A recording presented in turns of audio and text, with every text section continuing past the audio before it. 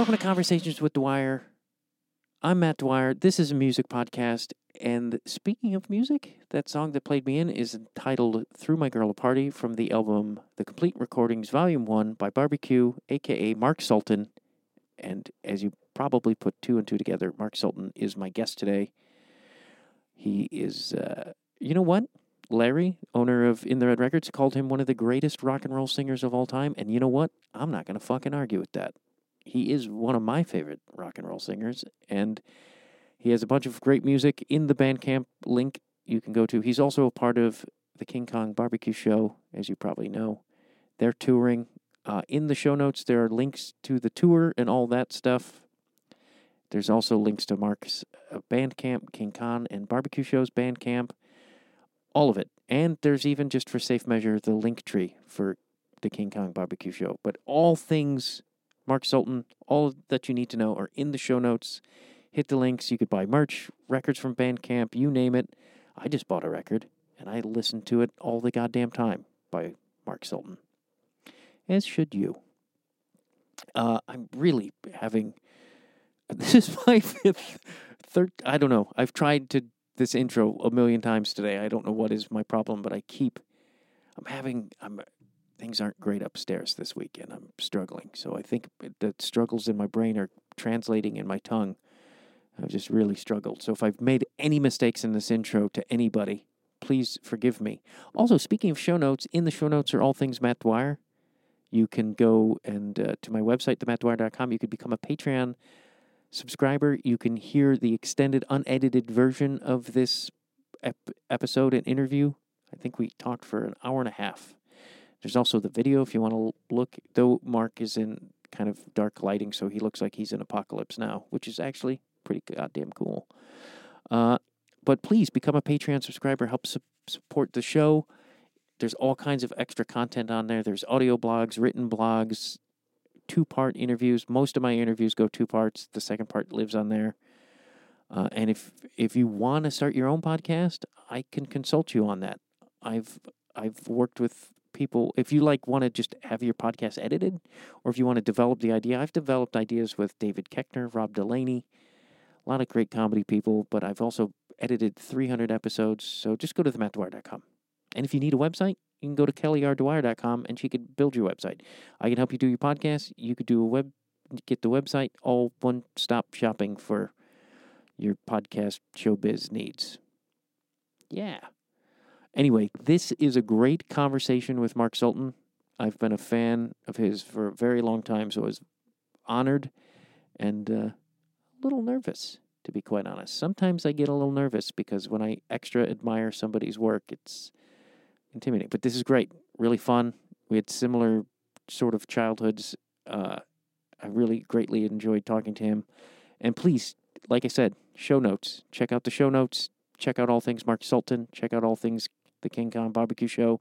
They're coming to LA, I know that, and I best see them or I will cry because I've wanted to see them play for 20 years, possibly. I don't like saying that because that makes me feel old. At least 15. That makes me feel old. I believe that is all things that I needed to say in this intro. But follow me on social media. Follow them on social media. Enjoy this conversation with Mark Sultan. Thank you.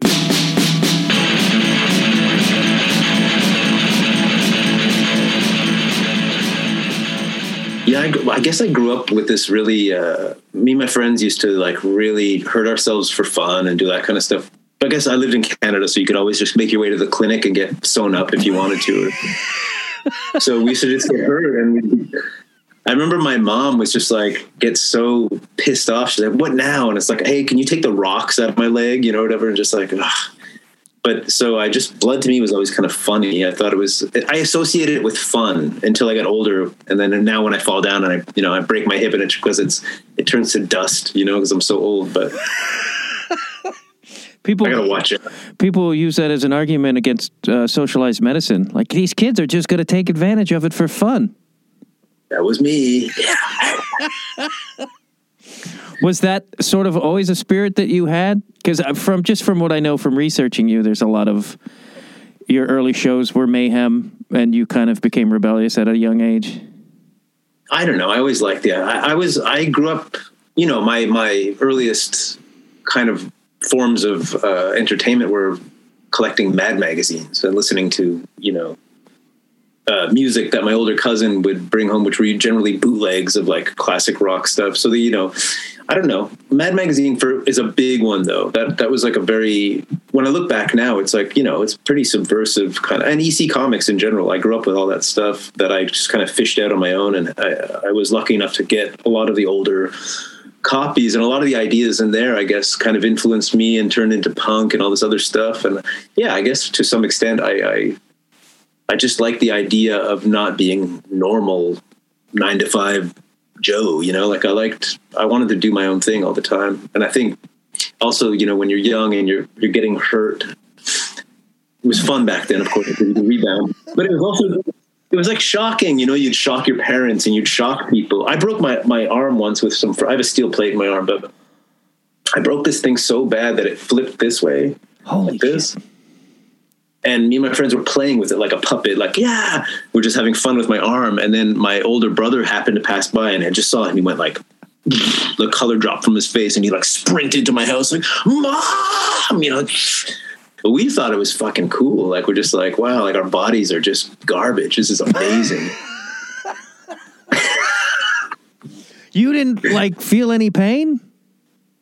I used to, I don't know how it works. I recently fell and broke. I just fell. This is why I can talk all this stuff. Back in the day it was funny getting hurt, but I fell a few months ago and broke my ribs. Just like what? Like, so yeah, I feel pain, but pain is, I don't know. It's not, when I see people react to pain, some other people, when they get hurt, I think it's a bit more ridiculous. I don't know. Maybe I have a high pain tolerance. I mean, anytime I've had like extreme, like I've been hit by a couple cars, not to brag, but I've had two. But like when I'm in those kind of situations, there's like some kind of heightened, I don't know, it's weird. It's like you leave your body a little bit and it becomes like this heightened experience, almost like you're fucking high. And I've been that a lot too. That's cool. Yeah. I mean, there is something to be said for that though. I guess also I always grew up under the impression that my body is just like, a husk basically. So it's not really attached to me anyways. I feel like I'm in this thing, but I have no real personal connection to it aside from it doing my bidding, but you know what I mean? So it's like, I guess when it gets hurt, when the thing gets hurt, I look at it like it's a movie and it's kind of interesting to look at. That's how I was. Or when I got I remember being in the hospital and like being like sewn up because I flipped over a car. I was on a scooter and just being sort of like analytical about it and like detached and like, it was like watching a movie and being like, this is a part of life. Like you have to accept it. Like, these are the things that happen. Like you can't be freaked out about it. It's hard to almost describe on my end, at least. You're more articulate than me. I feel like I'm brain dead today, but I feel as though maybe that's kind of a spectrum kind of thing. I don't know why. I've never been diagnosed, but I think there's this disassociative kind of behavior that I have loops of behavior like that involving that kind of thing. When I look at my body as opposed to who I think I am, they're two different things. People have like what is that? Body dysmorphia and all these kind of things. Yeah. I don't necessarily have that, but I just don't feel particularly attached to this. Maybe it's from acid abuse. I don't know. Could be that. That could be my issue too. Yeah. But that's it. Because as you say that, I'm like, yeah, that's how, like, I have always felt a bit outside of myself. And I don't know if is that a creative thing or do you think there's a connection there? I don't mind talking anything, but I feel it has to do with I believe I'm a fairly spiritual person on some level. I think that maybe it's a culminative, maybe it's like your soul experience recognizing that there's a greater existence to your being than the shell you're trapped in, and that you respect it, but you know that it doesn't matter as much as what's inside of the shell. I don't know, something to that effect. Yeah. I can't really... Yeah. Cause even when I've done large quantities of drugs, like if I was coked to the gills, I still felt like there was some sense of consciousness from outside myself of what I was doing and how fucked up I was, that almost like I was watching over myself, taking care of myself. Does that make sense? Did you ever get that thing? I don't know. I get it sometimes where I feel myself not like, so like right now I'm centered and I feel kind of in this thing, but sometimes I feel like I'm over here a little bit. Yes. Like I'm kind of outside of myself a little bit. Yeah. And sometimes I feel like I'm over here. Not so, I don't get super far outside of a particular space, but I do often find myself just outside. And I remember being into like psychedelics and looking over myself, maybe babysitting myself at the same time, having the responsibility. But I also feel as though some of us creative people also recognize that we're in control of our particular reality at a given time. So I feel it is like a movie because you're observing yourself to make sure that you're in play in your own fate, something to that effect. I don't know. That's what, can you pinpoint when you sort of started being aware of that element?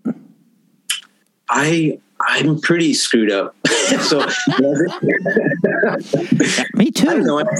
I started like lucid dreaming, for example, when I was like 3, I remember. So I don't know if it's all part of the same mechanism for me, but I think I recognize that realities are, my reality might not be is not the same as yours and vice versa. And I think mine in particular is just like, I kind of came to the conclusion that this reality is malleable to an extent and that it mirrors my dream reality. I feel they're both very, very, they have the same tangibility to me. So I just feel that I have certain control over that. And as I got older, I realized that, that being said, I have to watch dreams. To me are a movie, and so is this reality. It's all just movies to me. And the real thing is kind of when I'm focused in my own, I guess when I'm really high.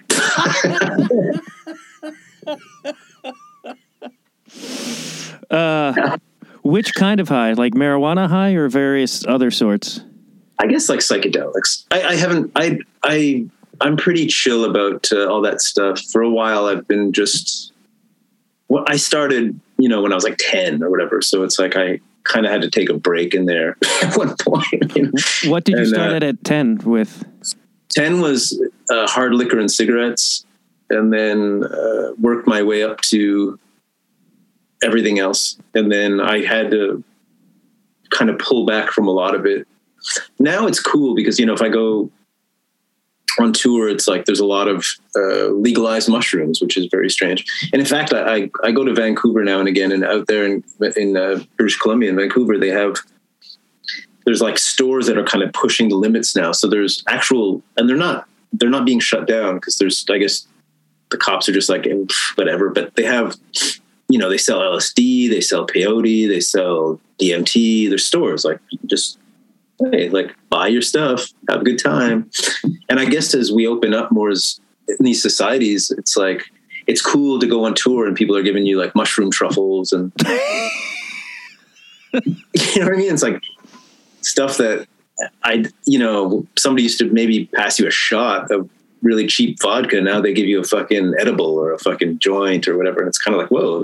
And like, don't worry, it's legal here. Like, wow, holy, what? I remember like, getting arrested for this kind of thing not so long ago, or whatever. Yeah. So, I'm kind of amazed that people are like mushrooms. Like there was a woman who would mail me like chocolate mushrooms. And I'm like, how are you getting away with this? And it seems like the federal government, especially in the United States, has always been strongly against psychedelics. And I've always been like, well, yeah, because they don't want us to see the truth.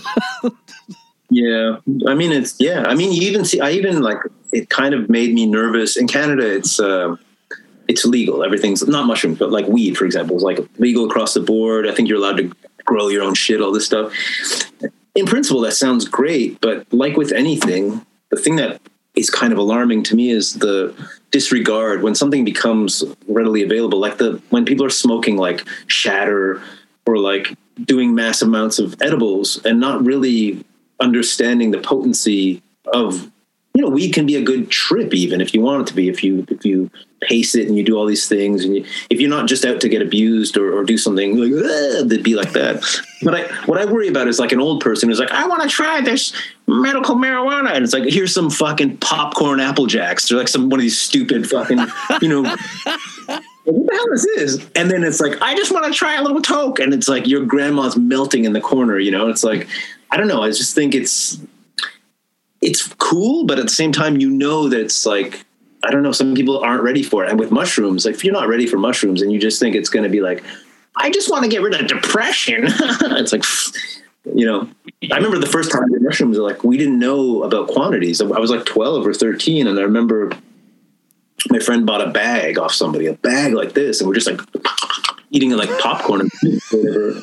And then of course you go do the obligatory walk to the graveyard type thing, and it's just, I remember like, I must have done probably 7 grams or something. And I remember sinking into it, like, or feeling as though I was sinking into somebody's grave. And I was just like, I like this, but I don't, you know what I mean? It's like, come on, I was into all that imagery and that kind of stuff, but when it's happening at the time, it's not the funnest. And if you're not prepared for that kind of, I'd never done psychedelics. So to me, it's like, if you're not prepared for that kind of commitment to the potential of going bananas. What was because I started drinking and like pot and stuff around, all that was around 10 as well, which I'm like, now I look back, I'm like, how the fuck, who was around? Nobody. Nobody. One of my, I'm sorry, I'm going to talk a lot because I've been trapped in this cave for a while. So one of my earliest memories about getting really fucked up was, I think I was at that point 11, and I was at my friend's place, and 2 brothers, and they brought up this chip bowl, this was like early 80s, I guess. And they brought out this chip bowl, I'm assuming probably some vomitous green or brown left over from the 70s. And then they just went to the liquor cabinet, and these kids were younger than me. So I was like 11, they were probably like 8, 9, 10, I can't remember, something. And they're pouring just like different kinds of liquor. And then, you'd put it under the water because the parents would mark it, like they'd have the levels marked on the bottles, because these kids were getting into the alcohol when they were like 8 or whatever, 9, 10. And they poured a bunch of different liquors into this chip bowl. And, I'm in outside, just on the outskirts of Montreal, and it's, I think, February. So it's like minus 30 Celsius, freezing cold. So we're like cold inside the house. So we take straws and we're drinking from this chip bowl, all of us, yay. And I just remember the next thing I remember is the surly dad, who himself, I guess, was an alcoholic and kind of abusive guy, but I don't really remember those details so much. But I remember he's pulling me out of a snowbank that I guess I'd went outside minus 30 and just kind of like was trying to walk home, but I had no jacket or boots on, and I passed out in a snowbank. And I could have died, just totally stupid shit. And, everybody's parents, both parents where I grew up, both of the parents had to work because everybody has no money or nowhere, and so the kids were always left to their devices. And where I grew up was like, everybody was a degenerate. So it was like, yeah, we started and with cigarettes. I just remember we'd send the youngest brother, who was, I think, 8, and we'd hand scroll a note like, it's okay, he's just buying me smokes or whatever it's supposed to be from the mom or whatever. But we could hardly spell, it's like chicken scrawl. But then again, I'm like, yeah, this is where I'm from, probably how adults actually write, so it worked all the time. We get a 25 pack of black carrots and we smoke cigarettes, so stupid. But you can't do that shit anymore. There's no way, No. They don't even have because we would just sneak in and get cigarette machines. Like we'd do that real quick at some restaurant or something, and then run the fuck out. That's a great idea. We didn't have those. Fuck. That's great. Was it a pretty working class sort of environment you grew up in, or less? Yeah. Less. I was less than working class too. So yeah, it was like a rough place, whatever. But they didn't. It was like a small town, and I guess the only place you could find one of those cigarette, which I know you're exactly what you're talking about, would be in like a restaurant where we'd look like street urchins if we walked in, like hopping on a rag covered in ether or something. Hey, you know, like wearing a tin can on your shirt for no reason, you know? Yeah, I don't know. We were like pretty screwed up kids, but we just, anyway, the younger brother needed the exercise. We just sent him to the store. So it's all right. Was it amazing that you sort of got into music or got out of this world at all? Or, because I think about my hometown and I'm like, most of them are there. Well, where are you from? Outside Chicago. Oh yeah. Okay. And I grew up in a very working class, shitty suburb where it was just like, there was a dude who kept a horse in his house, like for a brief, like, I remember walking by his house and the horse's head sticking out the front window. And I mean, the cops eventually came, but it was like the thing, you know, but that's how, dad. What? Was it his pet or his dad? I think his dad thought it was a pet. I don't know what the fuck he was doing. It was like, you know. It wasn't like, I mean, the worst case scenario would be like, that's the guardian of the house. That would kind of. But you also have a horse shitting in your house. Like, it was baffling to me. Still. There was a, I don't know, how old are you? 53. Okay. So I'm turning 49 this year. And I remember in the 80s, so my parents didn't have a lot of money, but I somehow one year I saved. I still am a miser to some extent. And these lessons I've learned because my parents never had money. And when they finally got money, you know, something would happen where they'd lose all their money. And it was this kind of situation. So I learned early on to, like, if I did get money, like say grandma sent me $5 in a fucking birthday card, I would like sock it away, boom, boom. And, you know, eventually I'd be able to like buy records and do all this stuff. But one memory, this is before we get into music, is just that kind of parental kind of, you know, anyway, so I had a Commodore 64. I don't know if you remember these computers, like one of the early, like some shit bag that my dad swindled off somebody or something. I don't know, whatever. And I had, there were a couple kids, maybe like 2 kids in my town that also had that, or Texas Instruments, some kind of computer where if you took a floppy disk, no matter, it would read it on any computer. And so there was one kid, I went to his house. He's like, I got tons of games. And he was kind of, you know, I was like, cool, you have tons of games. Well, can I get some? Can I burn some off you? Like, yeah, come over. We'll hang out and play video games. And I remember going to this guy's house and like his dad was on a lazy boy. Just like, it's like 3 after school, 3 in the afternoon. He's just like barely coherent, eyes like glazed over, like, I guess he was drunk or whatever. I don't know. And then he's like, hey, you want some ice cream? And I'm like, yeah, I'd love some ice cream. And we're eating bowls of ice cream. And I put my spoon in and I'm like, wow, this is a weird bowl where the bottom of the bowl is kind of like rough. But I noticed it was just crusted spaghetti on the bottom of the bowl because like that's how they lived. You know what I mean? But, wow, fuck. But yeah, that's like the kind of shit in these towns, you know? So that said, with the music thing, I never looked at music as a way to get out, but when it did become a ticket to get out, I was pretty stoked, you know, like, and I have nothing against, I know people that stayed around and they're still there and they seem to be happy. It's just for me, it wasn't for me, you know? Did you? Yeah. Excuse me. It's just like creative endeavors in my town. People looked like, if you were like, I want to be an actor, they'd be like, are you fucking out of your mind? Like, we don't do that. Like, it was that sort of. Oh yeah. Yeah. Or with the other thing in my town would be, so if you weren't getting a punch in the head for this kind of thing, you know what I mean?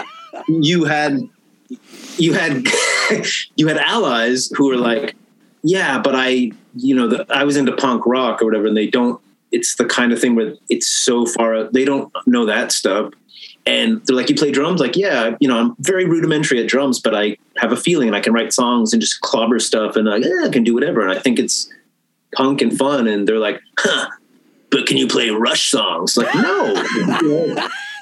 I don't want to play that shit, you know? But that was the thing I was fighting against, was when you finally found friends that were into being creatives, their idea of being creative was completely different from mine. You know, it was just like either covering something in music, or like if they were acting, it was like there'd be a talent show at school and like the guy who would win the prize of the talent show would be doing like church lady, you know? It's just like, what the fuck? You know what I mean? It's like, do your own thing. Fuck, what the fuck is this? You know, me and my friends are like, you know, pretending to cut off their arms and just doing weird shit. And it's like, you fucking freaks or whatever, you know. So, all right. Fine. Yeah, it seems like the people who always won the talent contests were usually the least talented. Like I've never, like if you see, like all the famous comics always lost the comedy competitions. It was never the good guy winning. But I mean, that mirrors itself when you get older as well. Even like in music that I play or this kind of genre I'm trapped in, it's like, it's all a popularity contest. I mean, that's what it comes down to. You know, it's like, I wasn't a popular kid in school because I'm misanthropic and I genuinely hate people, you know, so it's like, why am I going to win something? Like, you know what I mean?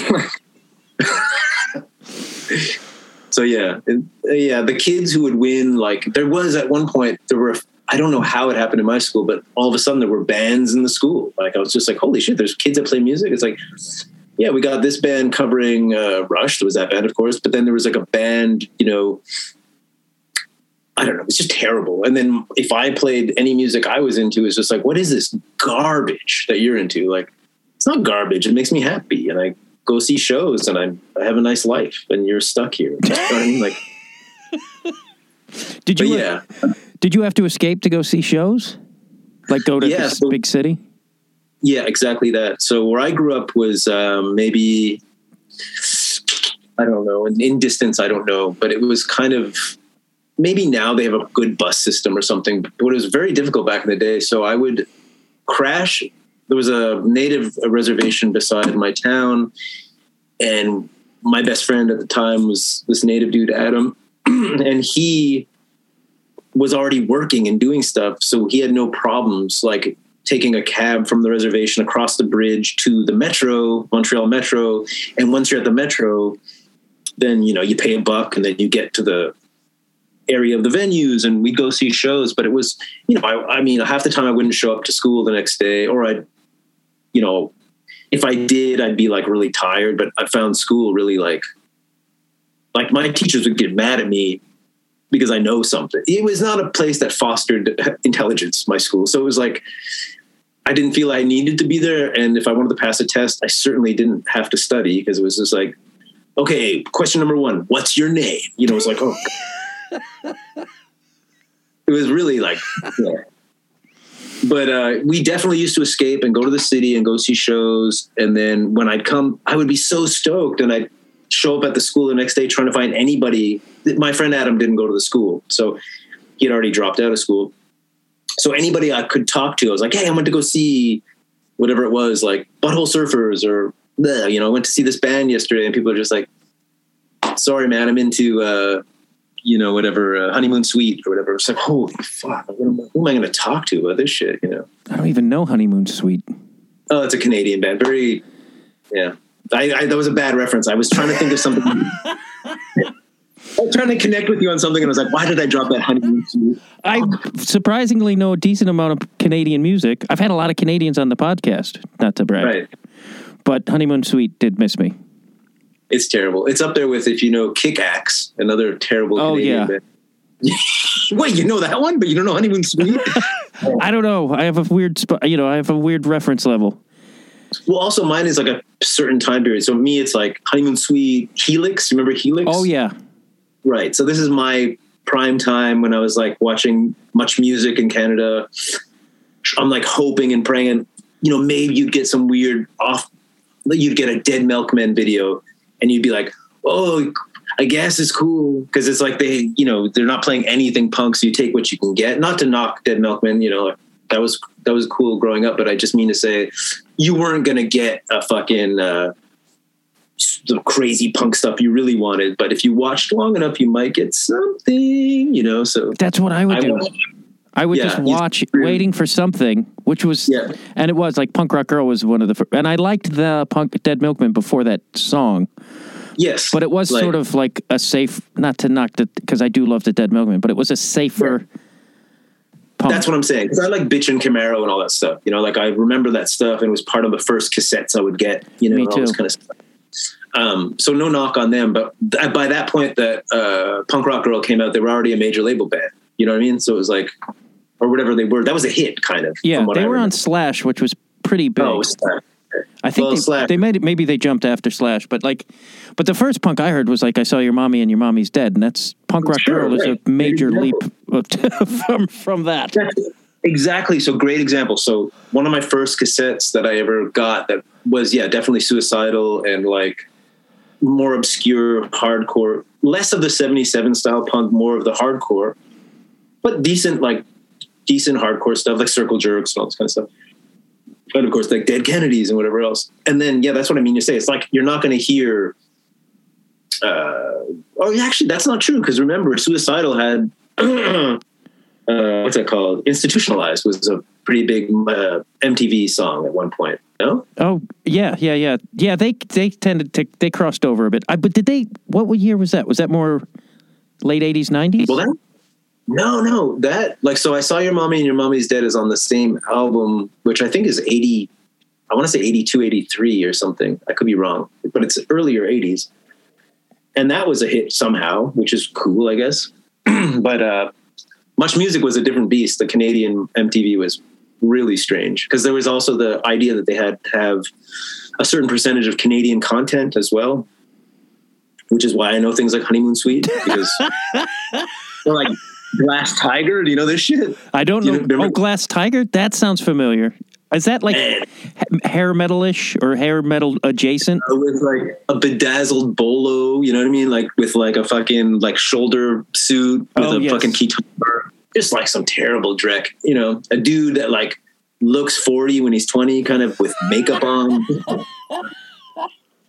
You know what I mean? Just like, oh no, you're going to be an accountant soon, Yeah. But a lot of crappy stuff. You know what was really weird was all of a sudden I remember seeing Cro-Mags everywhere at one point, which was really strange. I don't know if I was never really into Cro-Mags, but that was like one where that got popular on Much Music. And I was just like, that's weird, But, yeah, I like know the name, but I couldn't tell you anything about Cro-Mags.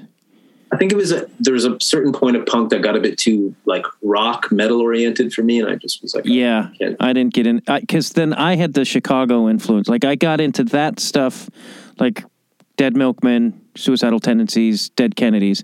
And then once I got then I got into the DC and then Shellac, Jesus Lizard stuff. Oh yeah, that's right. Total. Oh yeah, Jesus Lizard, man. So that was like, so you probably were seeing a lot of the same shows I was seeing because it's like, when did you start seeing shows? In the 80s, I'm assuming. Yeah, late 80s. I had a mishmash of taste though. And then when I moved to Chicago, I was working a lot of nights. So I didn't get to see as much as I was supposed to see.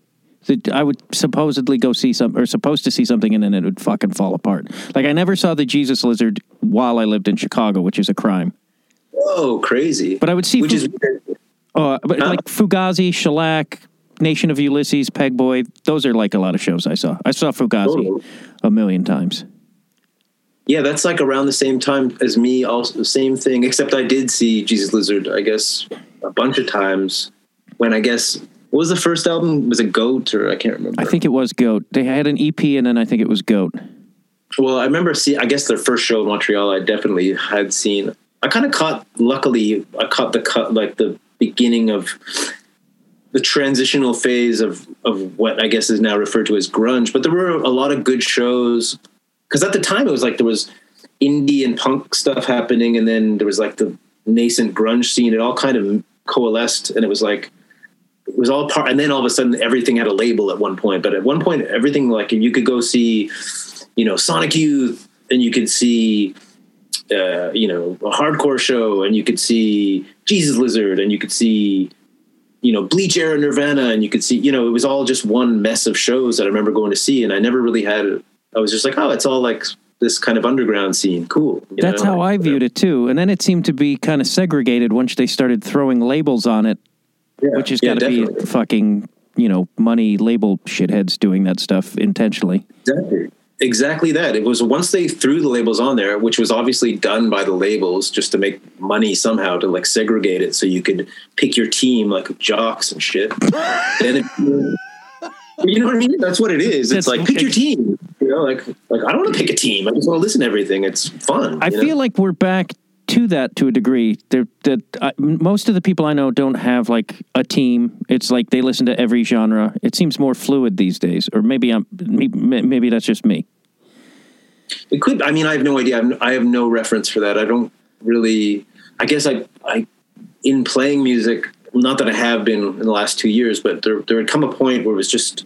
I don't even listen to music anymore. You know, I mean, I do. I have my little 45 collection that I'm like, I like my stuff. But when people are like, hey, have you heard like, Blumpkin Smith or whatever? I'm just like, no, I never heard that, man. Like all right, whatever, boomer or whatever. Like, what? Like, I don't know. Like, what is, I hope Blumpkin Smith is a real thing.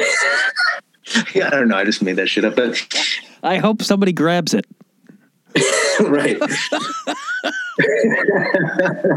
You have so many bands that you've been a part of. You could have just said, "Yeah, I did that." And I did that a while ago. That was 2007.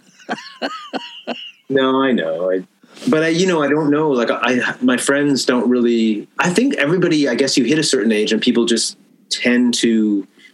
If you come from a certain background where you were already open to so many things to begin with, you tend to just. I don't know. I've always found I was open to a lot of stuff. So now I'm always open. I listen to so many different kinds of things. And, there's always purists in these scenes like, huh, is that a synth I hear? Really? All right, Buddy Holly. Fuck. Give me a break, man. What do you hunt for with 45s? Because I'm tempted to get into 45s, but I'm like, I don't need to open up another fucking bag of where the money goes. Yeah, like I started collecting them since when I was 5 years old. So it's like, to me, and then, my collections have been pillaged hard twice in my life. But so I would never jump into it. Like, for example, I had some 45s that I used to have that I don't have anymore because of various reasons. If I try to get them back now, it's like there's just some, the same guy who hoards like 1957 Levi's, like that guy, like he's not even listening to the fucking thing. He's just got it in a fucking plaque on the wall with a fucking mustard stain on it or something. I'm just like, fuck, like I just want to listen to this shit, and it's like I can't even buy it back because somebody's hoarding it like it's a fucking, I realize that it's an artifact, and I realize that it's, some of these things are their value is, their existence is their value. I understand, but it's like, fucking crack it out and listen to it, man. Anyway. Yeah, I couldn't do that. No, it's just a really strange kind of thing. But I don't know. My personal kind of, if I took 2 record boxes here right now and I was like listening to music, it's always the same kind of 45s. So it's going to be like, teenage, mid-60s, moody kind of organ stuff. And then it's going to be maybe like really soulful post-gospel vocal group stuff, Those are the main things I always come back to when I'm listening to 45s. So just like a shot. There's so many of those bands and artists that had 145, but it's magical or something. So you're just like, whoa, like, and if they put out a whole album, it's like, I don't want to hear them do My Bonnie. You know what I mean? Like, I want to hear the good stuff. I don't want to hear, hey, you're now on whatever, like Mercury Records or whatever. I don't know what label, some big label. It's like, okay, we need an album, but I only have one song. Just do 11 covers now. Let's go. Like, oh. Yeah, I stream WWOZ out of New Orleans a lot, and some of those guys have shows where they play old 40, like the shit you're talking about, where it's just like, and it's like they have the rare, that this is just what you were saying, and they'll play those things, and you can't even Shazam it. Like, nothing will come up because it's so rare and vague, which is great. Yeah, and it is. It's part, like, I used to do a thing here is like, I'm in my little studio, and I would, when COVID was full force, and I'm sure it is now too. I don't even have a concept of time anymore or space, but I would do live shows. I'd be playing my stupid with my songs, and then I would play 45s after, and I have it all hooked up into my mixer because it's my little studio. So then I could play it through, and so when people are listening to it, you can hear the music, like, and people are like, I'm trying to find their song, whatever, and I can't find it. It's like, well, I'm not going to tell you what it is, and I'm not trying to be a dick, but it's like, what I used to have to do is you'd hear a song vaguely on a radio station. You have no idea what it is. Some like, dude dozing off on heroin with a fucking floppy mohawk playing some punk song, and he's not listing any of the, you have no idea what's playing, but you're just like, hey, does anybody know that song where the guy's like, there's still one song to this day I don't know, that it's in my head. I've never found out what it is. But I don't know. It's just like the adventure of finding the music is part of the fun. And if you could just hold your fucking phone up, who is it? Oh, it's Johnny Twizzler and the fucking Caramel Junkie. Like, that's not fun. Like, I don't know. Anyways, but so the other good thing about those 45s, which especially New Orleans, like let's say New Orleans has a lot of really good R&B stuff from late 50s through the mid 60s, really fucking amazing to me. But these 45s, I don't know what it is as well. They act as, to me, like kind of time travel devices, or like if you plug yourself into the feeling of the actual music on that 45, you can literally, shift your being enough, like you can vibrate enough that you can go into a parallel universe for a moment, or you can time travel for a bit. And they're magic little things that you like. It's crazy to me how much power they hold. It's insane if it's the right 45. Can you think of any of those off the top of your head, or is that too much to ask? I'm not telling you, man. But I know what you mean, and I've kind of like, when I listen to those shows, I've stopped Shazamming too, because I'm like, just fucking be in this moment and listen. Exactly. You don't need to know everything.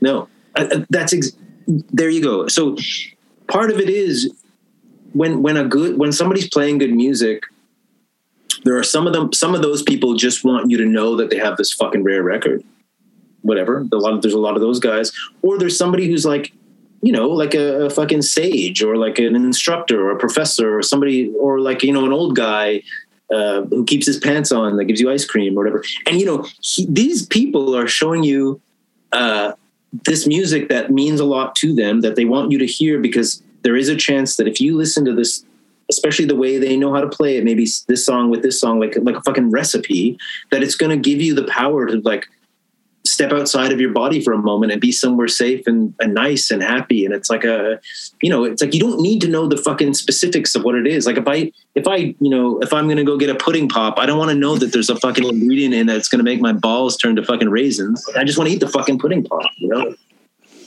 Yeah. When I lived in New York, there was a guy at one of the subway stops who played I don't even know what the fuck it's called, but it's a metal bucket with a stick and one string. Yeah, sure. And he would sing old tunes. And it was like, I didn't need to know what it was. I didn't need to know who he was. And it was, every time I stumbled upon him, it was fucking magic for the 5 minutes I had to wait.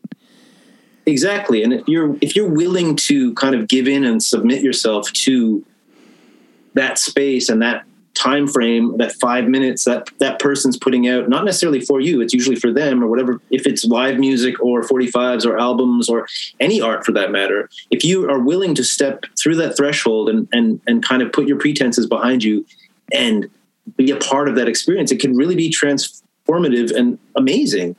And you don't need to know all the other stuff. That's not important. It's being in the moment and enjoying this for what it is. That's what, to me, getting back to those 45, some of them, that's what they do. It's like almost like a new drug where you could, except it lasts for that 3 minutes and then you snap back and then you're, whatever. I don't know. It's cool. It's cool. I feel like, I don't think we have, sorry. Oh, I was just going to say, and I'm not using this as a bad transition or whatever, but I feel like your music evokes that for me, for sure. Oh, thank you. Yeah. I mean, I really appreciate that. It's not a conscious effort on my part. I think what a lot of people don't, and I'm not saying I'm any better or any worse than anybody, but I think one of the magical kind of responsibilities you have as a musician, to me, especially in the realm overall of like rock and roll or any sexual based music, because that's all it really is to me, is you have a responsibility to present your music in such a way that you allow people to come on a trip with you. You can't be selfish about how you present the music. You might have an idea in mind that's sacred to you, or you might have the way you play it is like the way I play it. This is my thing, and you have ownership over some thing that you're doing. But if you're putting that music out, it should be a means for people to find solace or to or cry or smile or whatever the case may be. And you should be putting forth your heart and your soul to an extent. And if you're not, I think you're kind of cheating yourself, you know. And if you can make music that allows people to travel within it, then I think that's success musically. Like if you feel that way about my music, then I'm like, all right, I did my job and I feel successful about it. Also because you are actually hearing my soul for real. I'm not, and that sounds cheesy and corny, but if you feel it and it makes you feel good, that validates my existence on some level. So it's cool, you know? Yeah, it doesn't seem, because I do feel like I agree with 100% with what you said. And I think that's why when people fake it, you know, yeah. you can just immediately you go, it's like, no. Some people fake it very well, but I don't know, you could tell when it's not authentic. But don't you find that I feel we live in a time now where, like you just said, authentic. And one of my biggest pet peeves is this renaissance of people using that word in a way that I just don't understand, where it's like this thing now where it's like everybody role plays, and it's like, it's everything, you know, from like LARPing role play rebels that you see every day online, or like just using these words like authenticity. It's like, oh man, that song is so authentic. Like, really explain what's authentic about this song that it's about some bullshit, and it's like made on a computer in 2 seconds and the guy's auto-tuned, or let's step off that, or a rock song that's like got no chorus, or anything that just doesn't have that thing. And when people are like, it's like that whole thing, like trying to be cool, when they're cool is so intangible. Like, sometimes it just doesn't work. You don't have to be a certain thing. Just be yourself. And if being yourself is inauthentic, that's your authenticity. You know what I mean? Like, that's your thing. Cool. It's just like when people rag on nerds. It's like, man, those are the coolest dudes in the world. Because they're just being themselves. I never have a problem with some nerd or whatever. It's like, fuck that. That's a cool dude right there. And like, that's cool as fuck. Yeah. He's just doing his, he doesn't give a shit, you know, like. Yeah, I think the whole authentic trip, I don't know, when people like, oh my God, like, what is that guy? What's that guy who's like that kind of lanky dude that's like now like has like anarchy symbols on his stuff, some like pop. Yeah. And he's like, man, that guy's an authentic punker or whatever. It's like, whoa, what's going on here? Like, I feel like things have been recycled so much that it's becoming layered, like where you, like, I don't know, now I'm fucking lost my point. But you were saying, but like everyone's like role playing and stuff. So it's like, it's becoming a thing of a thing of a thing where it becomes disconnected. Total. I think people get off more on the idea of things than the actual things themselves, which is a big problem. You know, or like, you know, there's some things that now will never exist again, just because I believe that there's a time, my idea of how time works is that there's frames. And I think on any given moment, we're on a different planet like this. And I feel as though this particular planet we're on now, like when somebody's like, oh my God, I wish there was a new Kurt Cobain. And then not that and I don't care either way, but I was into that stuff, whatever. But then it's like, oh, this guy. And it's like the most vanilla motherfucker in the world, you know, who's got nothing, but they're so desperate for these things that in this world don't exist anymore. There's no more certain things that were just like in our existence in the 80s. There's no more of something else that was happening in this other time. And to pretend and love the idea of certain words that are associated with these things that could never exist again, you cheapen it. And what you're doing is, like you said, you layer on these things. It's just bullshit. And it's like, instead of just moving on and doing the next thing and admitting like, okay, well, we're never going to have, I don't know, like Summer of Love again, or we're never going to have this kind of, you know, pop culture thing is never going to happen again, because we're in a different planet with different rules, with different customs, and it's just, if you look back at history, to me, all history is a mirror reflection of a different place that we'll never get back to, because now our particular worlds move so far from it, we have no way of getting there unless we do drugs. And I agree with you about the word authentic, and I wish I could find it. Now I'm like, what word can I use to better? Because also I feel like we abuse the word community. There's like all these words that are like community. Now it's just like, join our shaving community. It's like, go fuck yourself. Yeah. Like now community doesn't mean anything. It just means it's just a means of market shit. Well, this is it. Everything's an ad for something. The worst is exactly in line with what you just said. Is there's one where, and it's done with entertainment bands, whatever, where they put the word nation on the end of something. Yeah, I'm part of like Michael Bublé Nation or whatever. It's like, what the fuck is that? You're gonna wave a flag? You go to war, motherfucker? Like, you fucking fascist cunt! Like, what the fuck are you talking about? Like, you're going to wave a flag because of some fucking shit you have no connection to whatsoever. Anyways, whatever. Just really gets on my fucking nerves. Well, you bring up, because I feel like we culturally are getting more and more compartmentalized. Like we're being stuffed into these groups and no one is, I don't know, like there's like in the United States, it's the right and the left and everyone's like, we're right. And it's like, how about if the working class all saw that maybe it's not about left and right, but it's about fighting for something like workers' rights? These motherfuckers would become so unified that the people at the top would be threatened.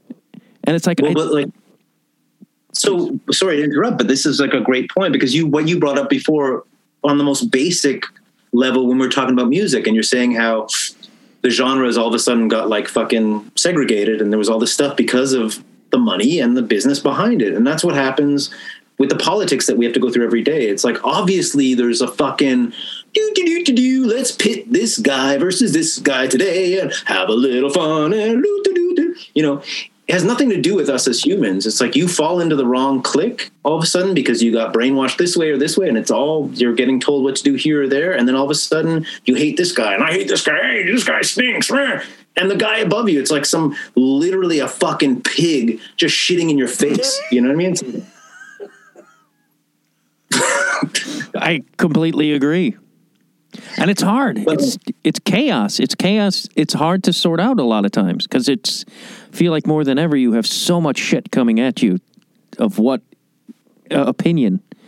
And how? Yeah, a lot of the opinion is pointless, kind of, or it's just like read from a script. Like when you meet somebody who's staunchly on one side of some fence or another, whatever their ideology is, moralistically, politically, sociologically, it's like at one point they're all reading from the same script, and it's like I just can't take it seriously because after I want to knock on the door, like, hello, like, can you tell me?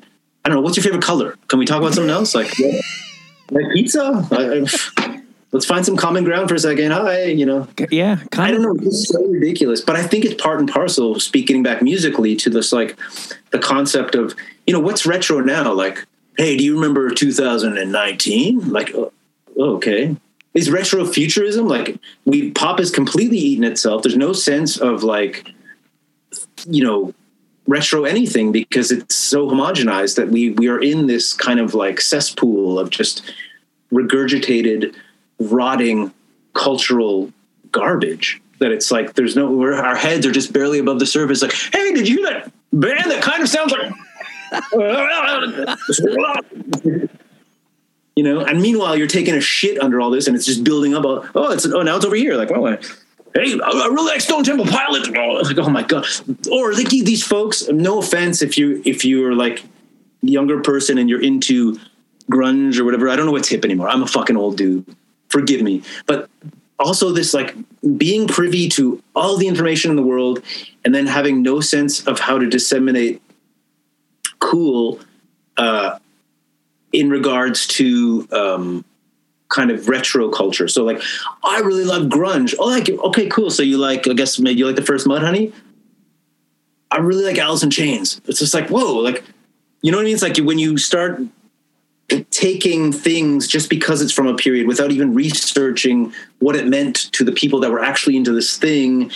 And you have all the information in the world to do this with, but you just like the idea of something and don't want to make a commitment to actually sacrifice anything to actually like something for real.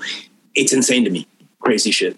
Yeah. I mean, that's one of the first things I learned, and from Bob Dylan. He's like, if you like my music, go listen to this guy, and then go listen to that guy. And it's like, and I think I heard that in high school, and that's what I did with everything I ever liked. I was like, oh, okay, so who influenced them? Be it film, music, or whatever. And you have to, I feel like you owe the responsibility to yourself to do that.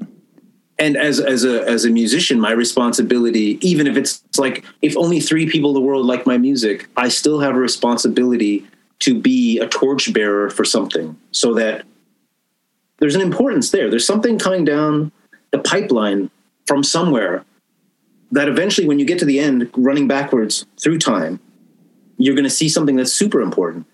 And it could be a spiritual revelation to you if you see certain offshoots of this one thing, and then there's so many ways to go in any art form or any genre of music or whatever it may be. If you run backwards and you go here, and you're doing like supermarket, what is that, Mad Dash, Supermarket Dash, and you're like fucking grabbing stuff out the fucking aisles, like tomato sauce, Oreos, and you're just taking everything and you're consuming it. And you're just like, wow, I've never seen this snack. Where's this from? Portugal? And you're just like fucking... And you're like, oh my God, this stuff is amazing. And I wouldn't have known about this had I not have, and it's like very important to do that. It makes you, for me anyways, knowing the roots of the things that I do. And I hate when somebody's like, oh my God, this is a new thing. Nothing's new. We're at that point, nothing's new. Get over it. It's fine.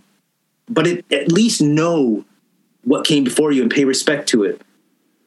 And then throw it out again. Take a shit. Somebody sniffs it. They like it. It's cool.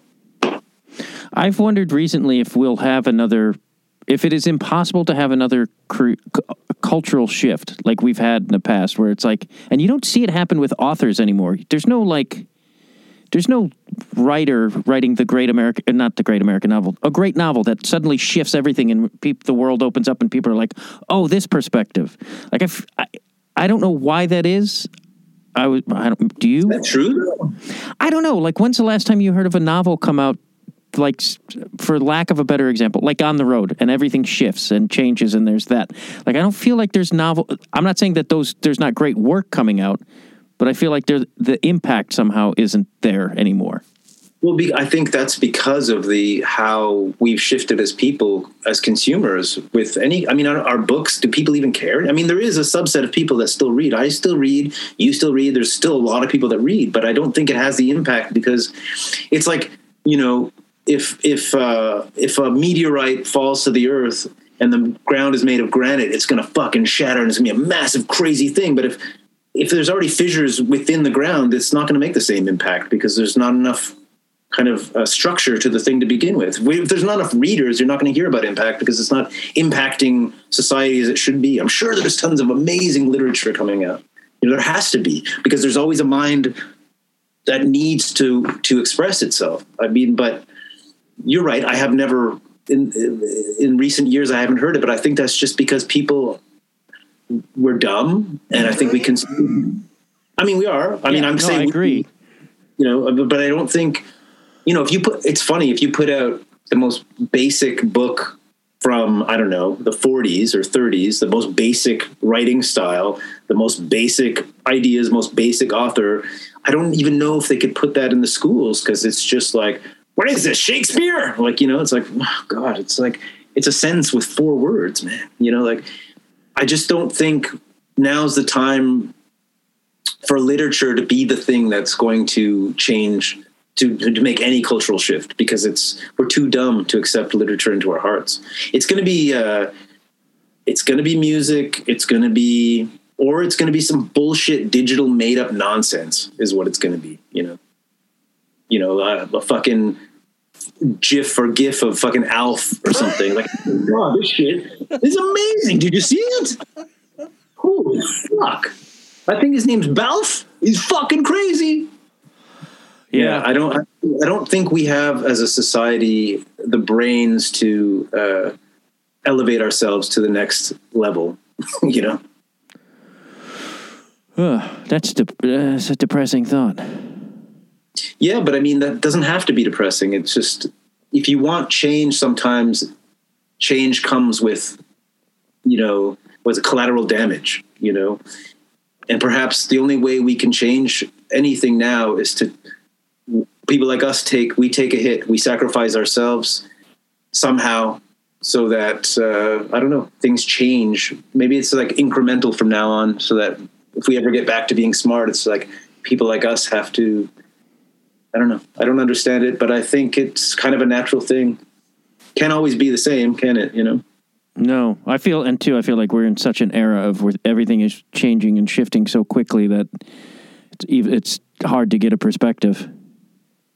Yeah, no, I mean, I have my own perspective, which is probably not going to win popularity contests either. But, you know, I just feel as though I just live in my bubble, and the people that mean the most to me are the things that surround me, and the people I talk to are the things that mean the most to my heart, and the music that I listen to or make or especially that I make, are the kind of things that I put out there to offer something to somebody who might be thinking the same way as me. And that's the most I can do.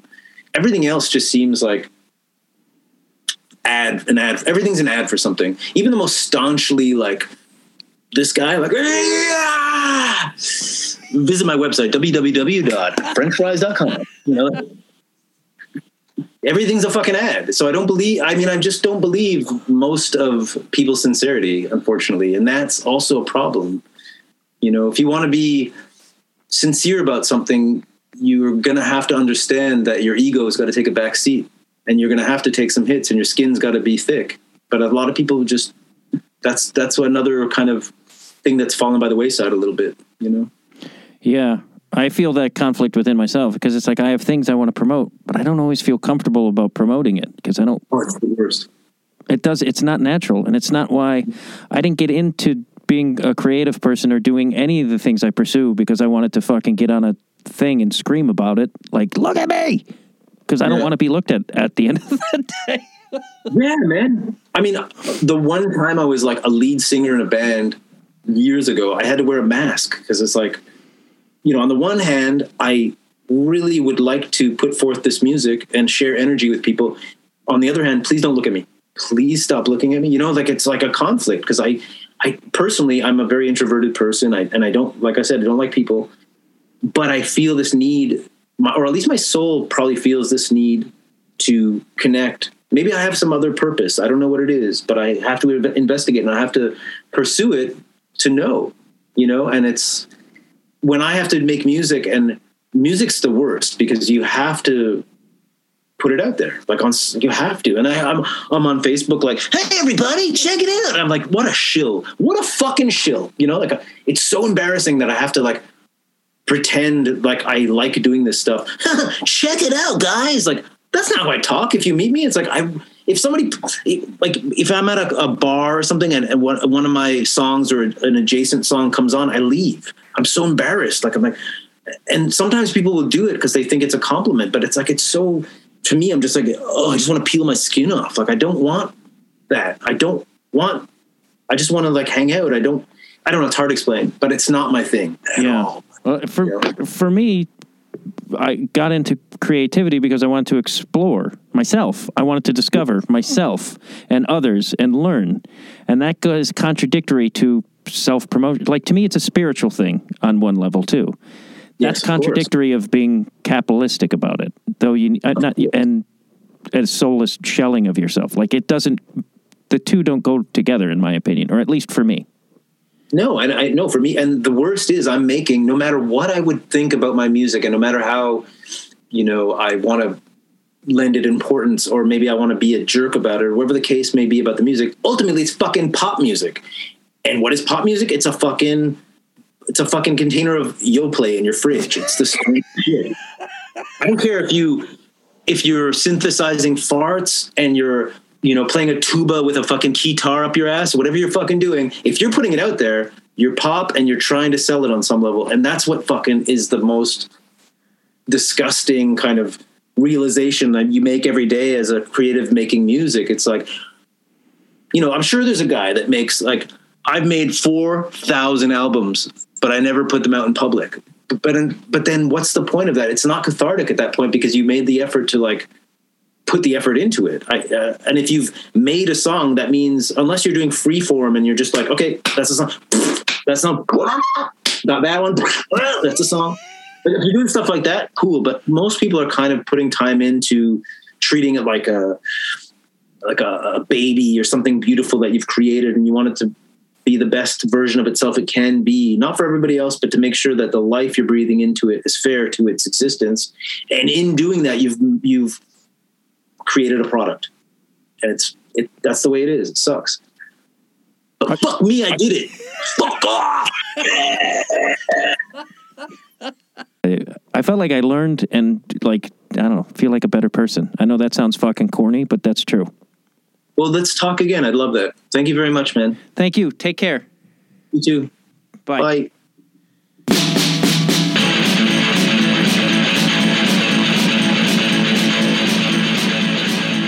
Thank you very much for listening to Conversations with Dwyer. Please become a Patreon subscriber. Also, rate and review the show and tell your friends about the show. The best advertising and the best thing you could do to help me is tell people to listen to the show. Thank you very much, and have a good day.